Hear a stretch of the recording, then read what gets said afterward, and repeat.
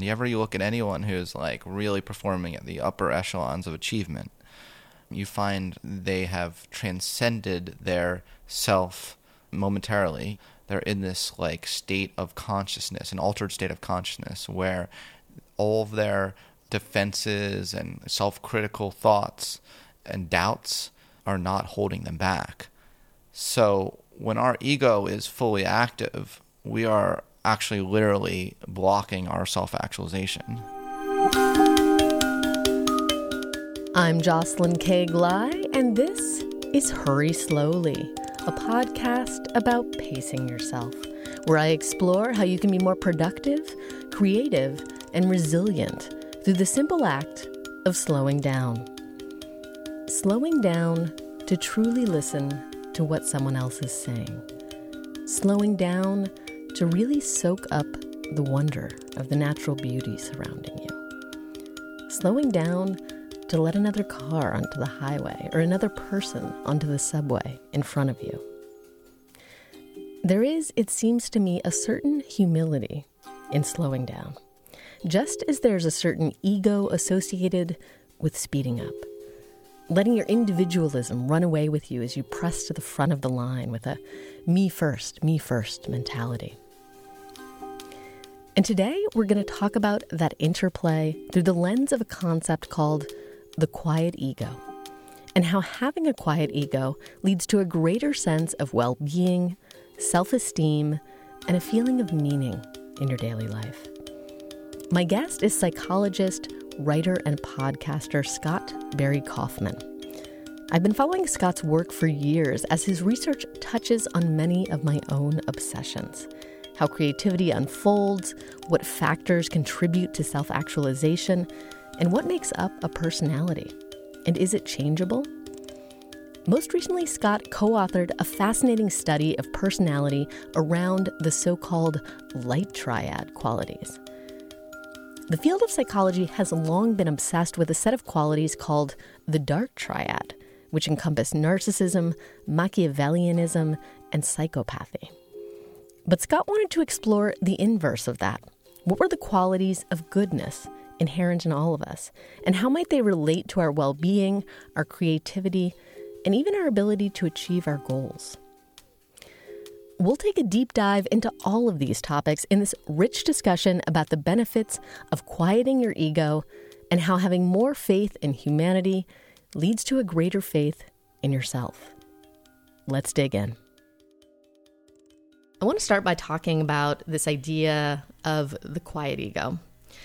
You've written that quieting the ego, as opposed to focusing on self-enhancement, is much more effective in cultivating well-being, growth, health, productivity, self-esteem. Yes.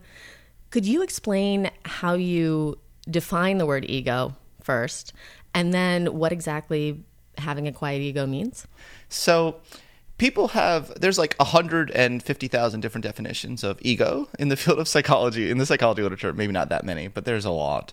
I like to think of it as our defensive mechanisms. It's the kind of fortress that we build around ourselves to protect ourselves from the pain of rejection, from the pain of losing, all the sort of things that we evolved to experience pain. Like, that includes social rejection, right? Not just like rejection to college or something.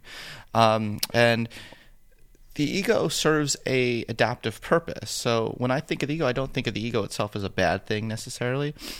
For a lot of people who maybe have had experienced trauma, we have these automatic evolved sort of adaptations that allow us to cope in the moment, but they don't serve our long-term growth.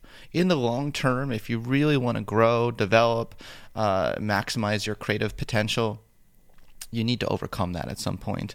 And we never fully overcome it, but what I mean by that is like dial it down so that we can listen to signals coming outside of ourselves as well. Some people might have this perception that the loudest ego wins or something, and people with the loudest ego tend to think that. They tend to think that's what they need to do to win. And I don't think we really recognize in our society as much that we can turn the dial down without losing our sense of self. It's not an either or thing. It's not either you are this people walk all over you, or you're this huge, colossal narcissist. There's a middle ground, a middle way where you have a very flexible mindset that allows you to not have such a loud ego that you can't listen to different perspectives. There are 4 specific qualities that define the quiet ego. Can you kind of walk me through what those qualities are? Absolutely, as long as one caveat, and that's that I remember them. Mindfulness is one of them, and it's a particular kind of mindfulness where you aren't on automatic pilot all the time. There's different facets of mindfulness, so that specific facet is what they included on there. That you're kind of like attentive to, in a deliberate fashion, to what you're doing, and you do things deliberately and mindfully. Perspective taking is another one where you're able to not only have the capacity to take different people's perspectives, but also the motivation to do so. Like psychopaths are really good at perspective taking when they want to be, so that they can manipulate people. But people with the quiet ego, are motivated to take perspectives even if it doesn't benefit them personally. What's next? Do you have the list? I think there's inclusive identity. Mm-hmm. Yeah. So inclusive identity is having this sense of, even with people who have a different identity from us, that they're still part of my tribe, and ideally your tribe would be tribe humanity, not a very specific narrow identity. I think that's a particular problem in the world today, with everyone claiming their own identity, and then in the worst case scenario, I see collective narcissism happening, and that's another topic I've been studying lately. Where you say well, my identity is the best, and the out group is can't even compare, mm-hmm. And it's why are we all comparing? Why aren't we just lifting each other up as opposed to comparing? And then the last one is personal growth. The last facet of the quiet ego is personal growth. And what's interesting is these 4 form a system, either one in isolation is not the quiet ego. The quiet ego is the confluence of these 4. And it's interesting that the first 3 I mentioned really impact personal growth. You can grow once you are mindful and have a broader identity and really want to take the perspectives of different individuals, but it doesn't mean you lose your sense of self. And I think that's the cool thing, and that's been studied in multiple ways and shown in multiple ways. Losing your sense of self is not a positive thing from a psychological perspective. It's associated with psychopathology. A lot of people with borderline personality disorder, for instance, say I just don't know who I am at all. It's constantly changing, and that's a major core characteristic of psychopathology. So I want to be very clear: quiet ego is just quiet. It's not gone. And so do you have any thoughts on how one would go about cultivating some of these, qualities that you just described? Obviously, it sounds good, this idea of having a quiet ego. You talked about mindfulness. You talked about the ability to perspective take. You talked about the ability to see the world from an inclusive perspective. And in terms of cultivating that, the first thing that comes to mind for me is meditation, and maybe even specifically loving kindness meditation. Yeah. But I imagine there are a variety of different approaches. What's your take on that? Loving kindness is a particular kind of meditation that has been shown to be really powerful for this kind of quieting of the ego, especially the inclusive identity part. Once you start having loving kindness for your enemies, that kind of changes your way of thinking about the world a little bit. It doesn't mean you automatically like them. The thing about love is you can love someone without liking them, and people don't realize that. There are a lot of people I can't stand in this world, but I wish them well, because I know that if they're well, the world is going to be a better place, right? Some other things, all the things that relate to this are things related to a shift in perspective. So, some researchers are coming up with virtual reality situations that induce the awe experience, AWE experience, and kind of gets you out of your normal frame of me reference to more of a we sort of thing.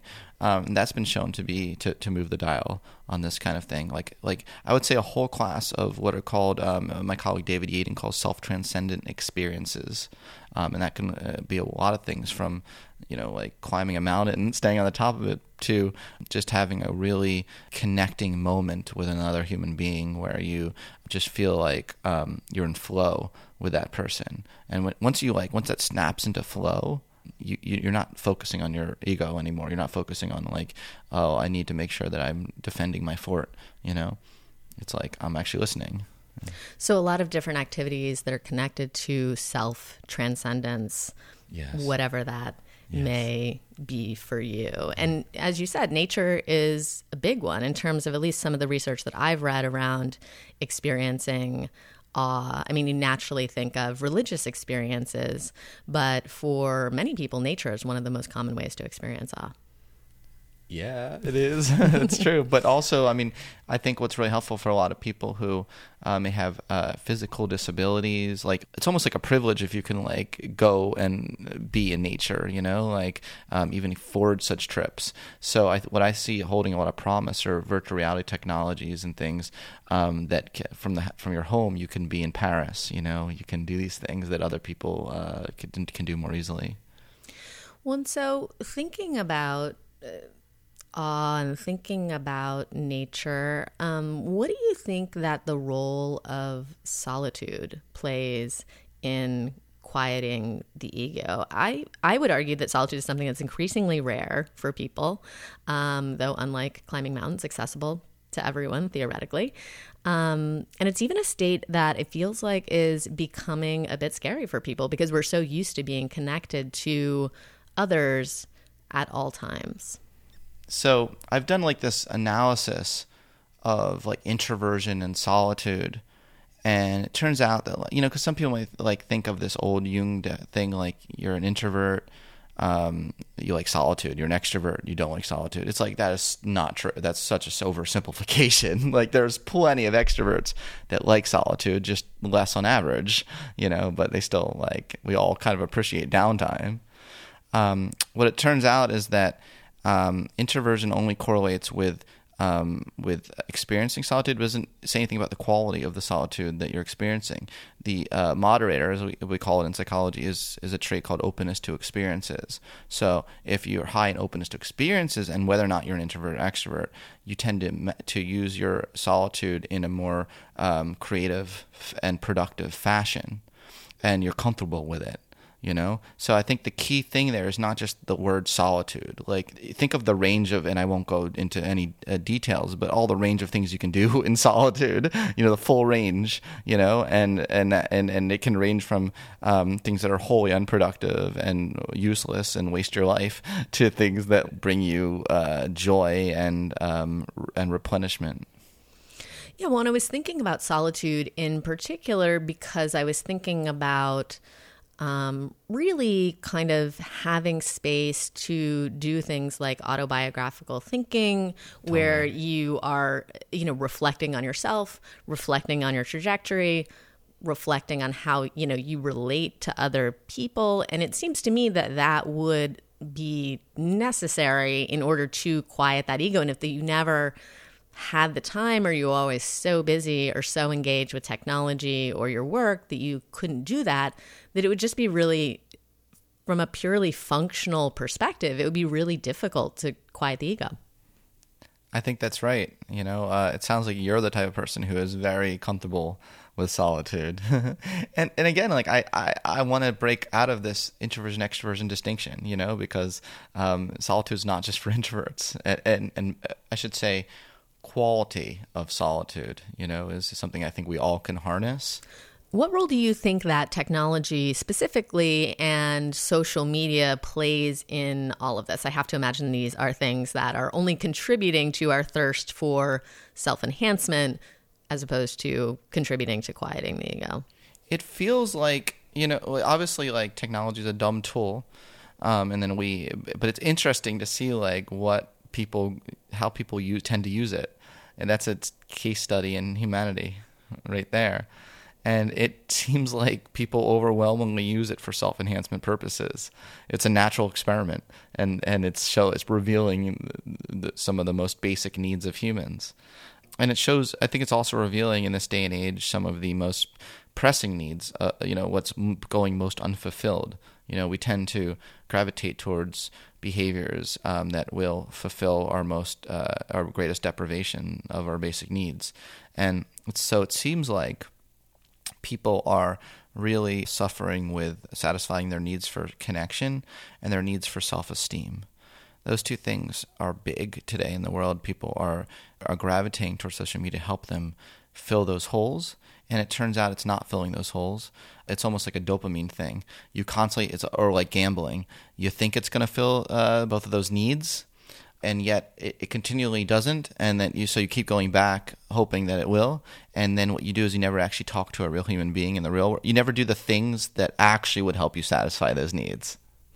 So I want to circle back to something you touched on earlier, which is that people who have a quiet ego are more likely to exhibit self-compassion and also to have a strong sense of self-worth, which I think is interesting, right? Because you might look at some of those qualities that you described earlier and imagine someone who was kind of self-sacrificing, but it's not really about trying to be a martyr or anything of that nature. And it seems to be more about recognizing other people's humanity, including your own, which means having compassion for weakness and imperfection in yourself as much as others.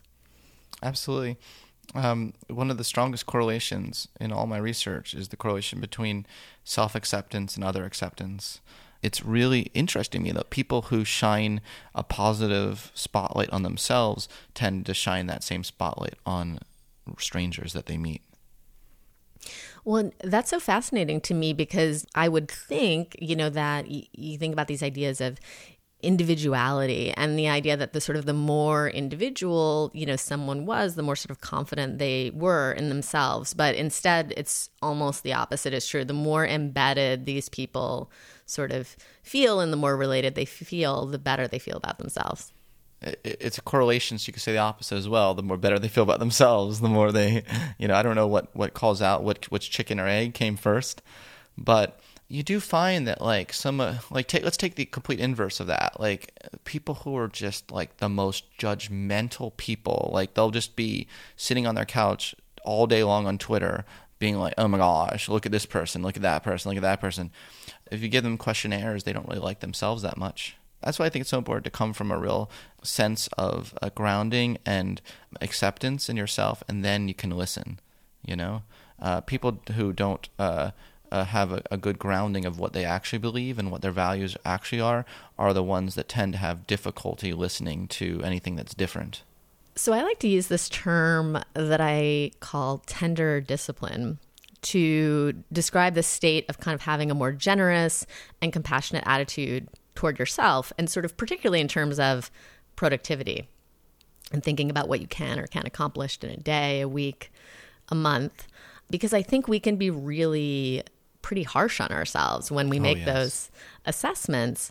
But I don't think that harsh self-critique is really helpful. And I'm curious if this idea of tender discipline resonates with you and kind of this idea of the quiet ego. I'm trying to wrap my head around the idea of tender discipline. Like, I want to like it. You know what I mean? Like, I want to really like it. I'm trying to really understand it. Well, so I think it's, right, when you think about the idea of being productive, right, there's a certain element of discipline involved, of course. But I think that so many of us have this inner critic, right, sort of super ego that we're using to really drive ourselves and feel like we're never productive enough and we could always do more. I think that something that comes to mind when you talk about this is I've often thought and have remarked before that, you're allowed to be kinder to yourself than others are to you. So that's a different twist on the, like the self-compassion thing is all about like, well, treat yourself like you would treat a friend. But I'm like, okay, I'm going to give you another twist on that. Treat yourself better than people treat you. So with productivity, the whole thing with productivity is like, who's the judgment of like whether or not you're being productive or not? Like we always turn that outward, to the external world. So much of self-esteem needs to be stable and come from within, not be reliant on external things.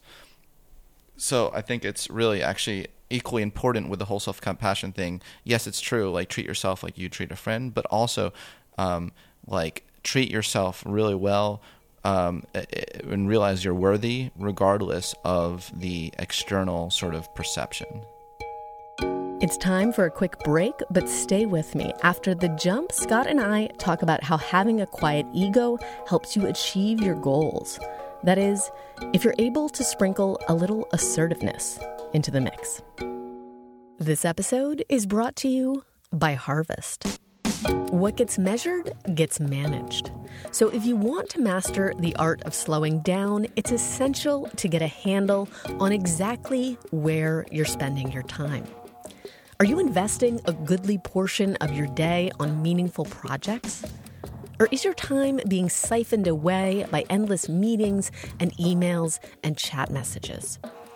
Harvest is a simple and intuitive time tracking tool that shines a light on exactly how you're investing your time so that you can make more intelligent decisions about where and how you spend it. It lets you know which projects are creating real value for your business and which ones are costing you money. It also helps you monitor your team's workload so that you can make sure people are spending their time on the right things. It even helps you get paid. Harvest saves you time by automatically creating invoices based on your tracked time and making it easy to get paid online. To make the most of your time, visit getharvest.com/hurryslowly to start a free trial today and get 50% off your first month. That's getharvest.com/hurryslowly for 50% off. This episode is also brought to you by Hover. Got a killer idea? I think we all know what step number 1 is these days. Go see if the domain name is available, and assuming it is, get that URL on lock. Finding the domain name that matches your passion is basically the first step in building your brand. Because if your brand doesn't have a website, let's be honest, it's not really a thing. Fortunately, Hover makes being the master of your domain easy. They have a mind-boggling amount of extensions to choose from, including all the classics, plus a bunch of new favorites, like .design for graphic types, or .how for the eternal questioner, or .love for the open-hearted entrepreneur. But one of the best features of Hover is that everything is included, so they're not always trying to upsell you. Whois Privacy is included with every domain for free, and nifty integrations like Hover Connect make it super easy to connect your domain to a variety of popular website builders with just a few clicks. So if you've got an idea you're passionate about, start laying the groundwork now by heading over to hover.com/hurryslowly to get 10% off your first purchase. That's hover.com/hurryslowly.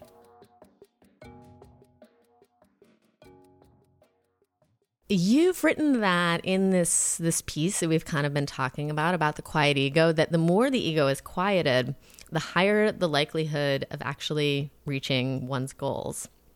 Now, of course, an achievement-oriented person like me hears that, and I think like, wow, okay, so like if I just quiet my ego, then I can have this or I can achieve that.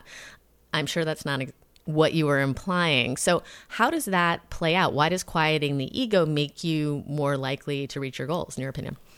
Well, it may sound paradoxical, but we are actually at our best performance-wise, high performance. Whenever you look at anyone who's like really performing at the upper echelons of achievement, you find they have transcended their self for the moment, momentarily, when they're in their highest performance, like they're in that flow state. They're in this like state of consciousness, an altered state of consciousness, where all of their defenses and self-critical thoughts and doubts are not holding them back. So when our ego is fully active, we are actually literally blocking our self-actualization. How, if at all, does the idea of the quiet ego relate to your research around light triads versus dark triads? Because as I was looking at it, it seemed like there was some pretty big crossover between light triad qualities and the quiet ego qualities. But maybe you can start by explaining what exactly the light triad and dark triad are, because it sounds like some sort of like New Age Illuminati or something. Well, the dark triad has been studied for like 25 years in the psychology literature. It was first discovered by Delroy Pujols and his colleagues, showing that like things like psychopathy, narcissism, and Machiavellianism don't only operate among the clinical population, like criminals or those in jail or those on the clinician's couch. That like, you know what, we all differ in these traits in the general population. Me and you are somewhere on this bell curve of these three things, and you can measure it as a personality, just merely as a personality thing. And that set off a flurry of research. You know, there's been so much research attention on the dark side of personality, what are called socially aversive characters, socially aversive people. And, you know, talking to my colleagues like David Yaden, Elizabeth Hyde, Eli Tsukanayama, you know, it just dawned.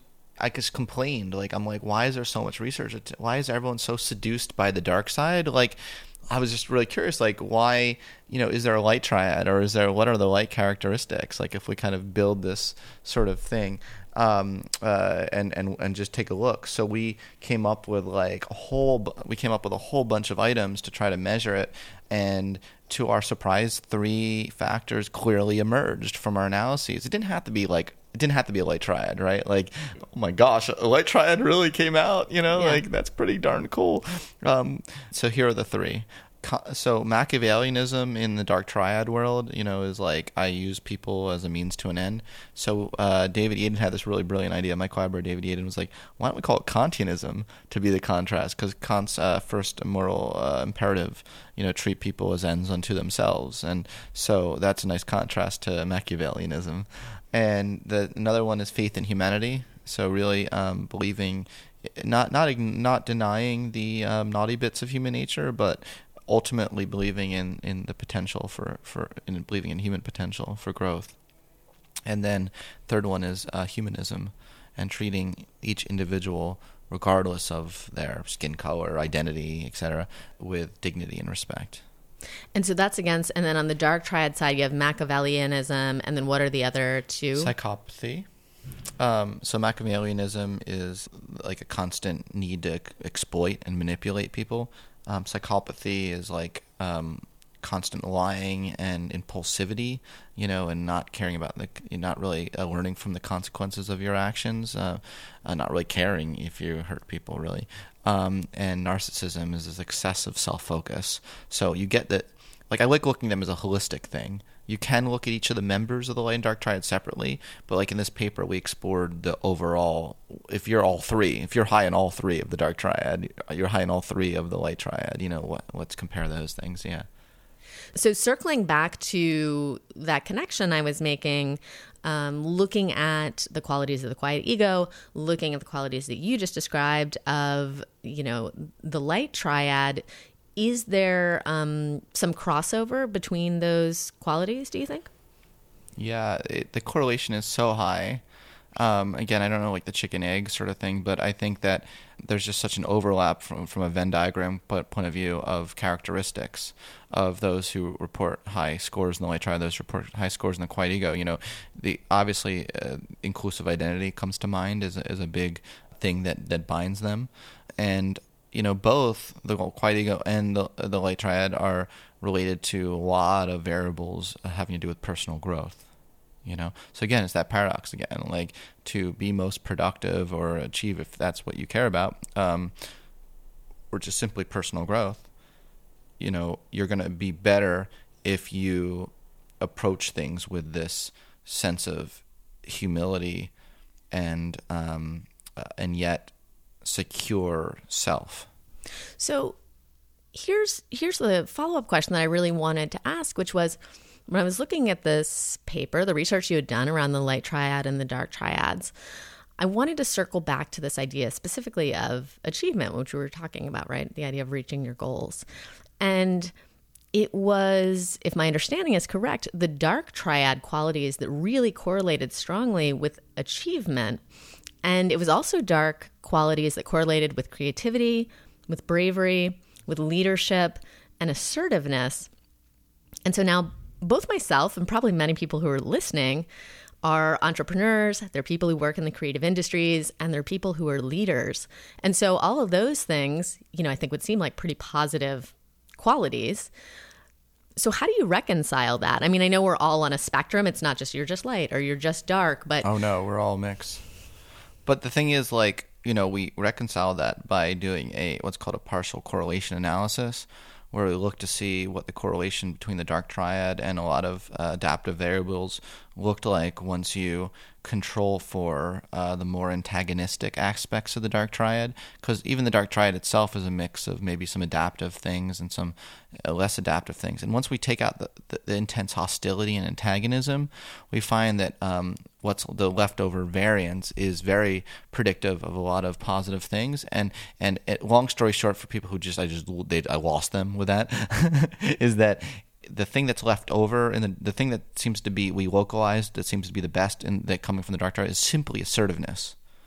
That's all it is. So I think the best profile is the light triad individual who combines that with higher levels of assertiveness. I think that interaction is going to be most productive. So this idea of inclusivity, the ability to perspective take, the ability to exhibit sort of a detached awareness in situations, but also healthfully express what you need and want and go for it. Go for it. That's a big part of it too. We found one of the potential downsides of the light triad without the combination of some of these other assertiveness related traits is guilt, interpersonal guilt. There are a lot of people who are very loving, kind, quiet ego individuals who don't want to shine too brightly because others aren't shining as brightly. You see that a lot in the social justice movement, by the way. A lot of people almost feel guilty achieving, when there are people who are less fortunate because, look, they're very compassionate people. It makes sense.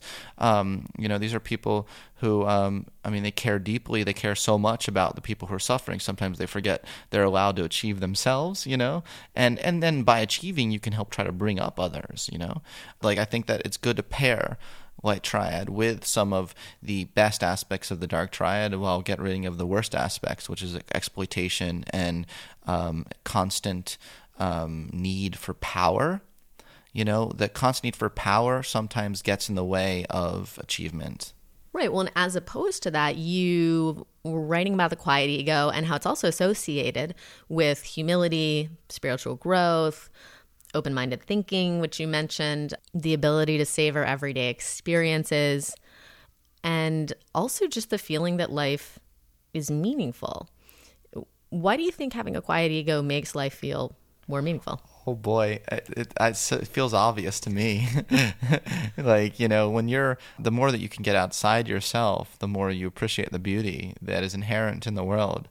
One of the things that strikes me the most about seasoned meditators or even those who go on a 2-day silent retreat is just how much greater beauty they notice in the world and how much they appreciate and see meaning in things that most people don't see meaning in, like a bird just sitting there on a tree, just just whistling a tune or whatever, and it's oh, that's really beautiful.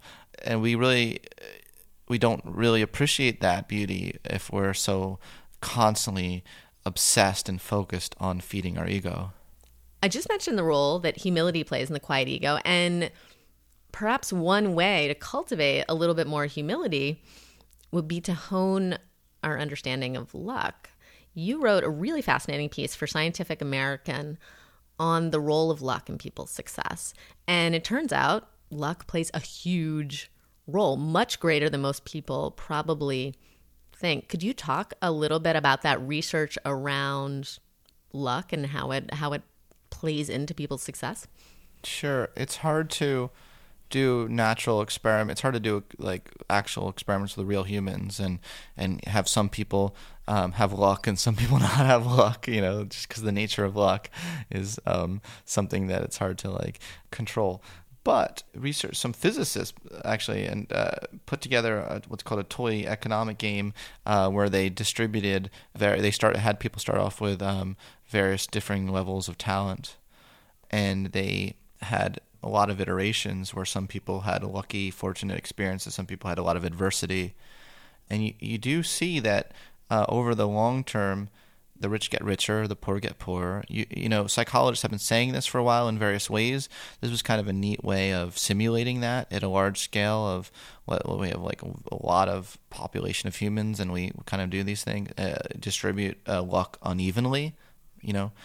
And luck is distributed unevenly, you know. But that doesn't mean there aren't things that you can't do to increase the chances you'll have good luck in your life. And that's another thing I want to mention, because like Richard Wiseman has done some really cool research on this. Like, people who report more luck in their lives are more likely to give to others, and then they get back in return, you know. And like, you know, they may, like, if they see someone on the street that's in trouble, you know, they'll help the person, and then, like, I remember one case, it turns out that person they helped, like, I think was really rich or whatever, and then, like, helped them back in return someday. I mean, giving, you know, we don't need to give strategically because we expect something back in return, but just embracing the world in all its colors is going to make it more likely that you will experience some luck in your life. One part of that, from my understanding, is as well of his research, is that open-mindedness is a big factor in luck as well. That's my favorite trait. I mean, that's the thread running through everything we're talking about today. If there's one thread in common between quiet ego, luck, light triad, creativity, it's openness to experience, and that's the trait I've studied the most in my own, like, dissertation and stuff like that. Yeah. And do you think that that is, I believe, one of the big sort of 5 personality traits, right? Which, it's my fave. When I hear that, makes me think, well, maybe it's something that kind of, like, you have a fixed amount of, but is that true? Like, are there ways to kind of become more open-minded if that is in fact the thing that connects all of these wonderful things that we're talking about? Being lucky, cultivating a quiet ego, being more connected to humanity?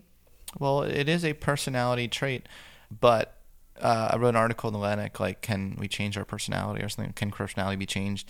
And I mean, there is an emerging view of personality not as like a fixed disposition, but as just a series of habits, of patterns, of thoughts, behaviors, etc. throughout the course of our day, and that we can fundamentally alter those patterns in our lives. There are a lot of environmental things that automatically tend to alter our patterns, like starting a new job tends to have an effect on our personality. Changing relationships sometimes can affect our personality, like being in certain kind of relationships. Changing our identity, you know, just like changing our narrative as well. Like, maybe I've had a victimhood narrative my whole life, and all of a sudden I'm like, you know what, I'm a hero now. It's like, whoa, I just changed my personality. You know, I just changed the way I see everything in the world, you know. So these things can really have an effect. With openness to experience, a lot of that is really getting out there and habitually changing the way that you, you know, like, ask why more. You know, like, when you're talking to people who differ from you and maybe threaten your identity, say, well, look, you're threatening my identity. I'm curious if there's some value in what you're saying. Maybe I've thought about my own identity in an incorrect way. It's bold to be that way in this world today, because everyone's so ego, clutching onto their defenses, everyone. And it takes courage to truly dare to actually explore who you really are, not the fortress you've erected around who you really are.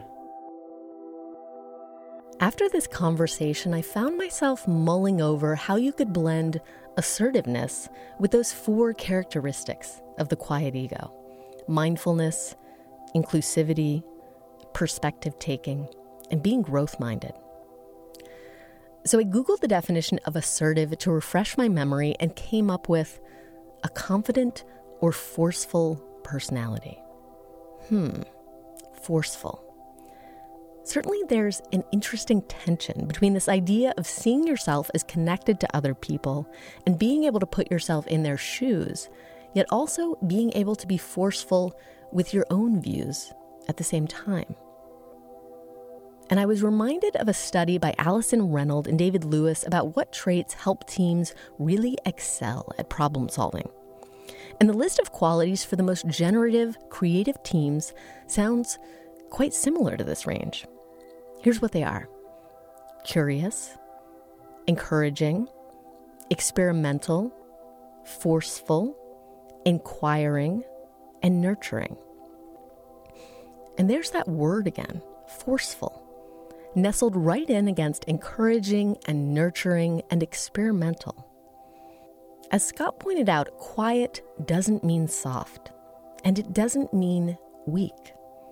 In fact, having a quiet ego means you're so grounded in yourself and in the here and now and in humanity that you can exude a different kind of force.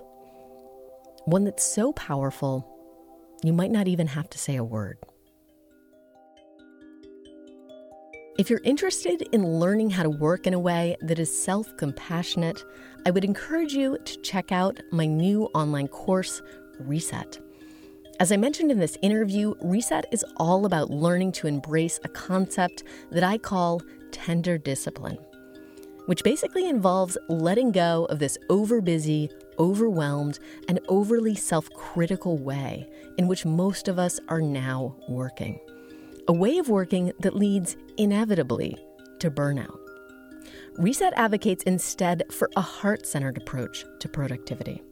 It will show you how to align your energy and your attention with the natural rhythms of your body. Set boundaries with technology and say no to unwanted requests, and bring creativity and inspiration back into your daily routine. To learn more, visit reset-course.com. Once again, that's reset-course.com to learn more about my new online course, Reset, a cosmic tune-up for your workday. And now it's time for your final moment of Zen. What is the best decision you've ever made? Stepping out on my own in recent years and trying to be as authentic as possible without caring so much about people pleasing. Thanks to Matt Susich for producing this episode and to Devin Craig Johnson for our lovely theme music. If this podcast gave you some good food for thought, I would love it if you left us a review on iTunes. As always, thanks for listening, and remember to take your time.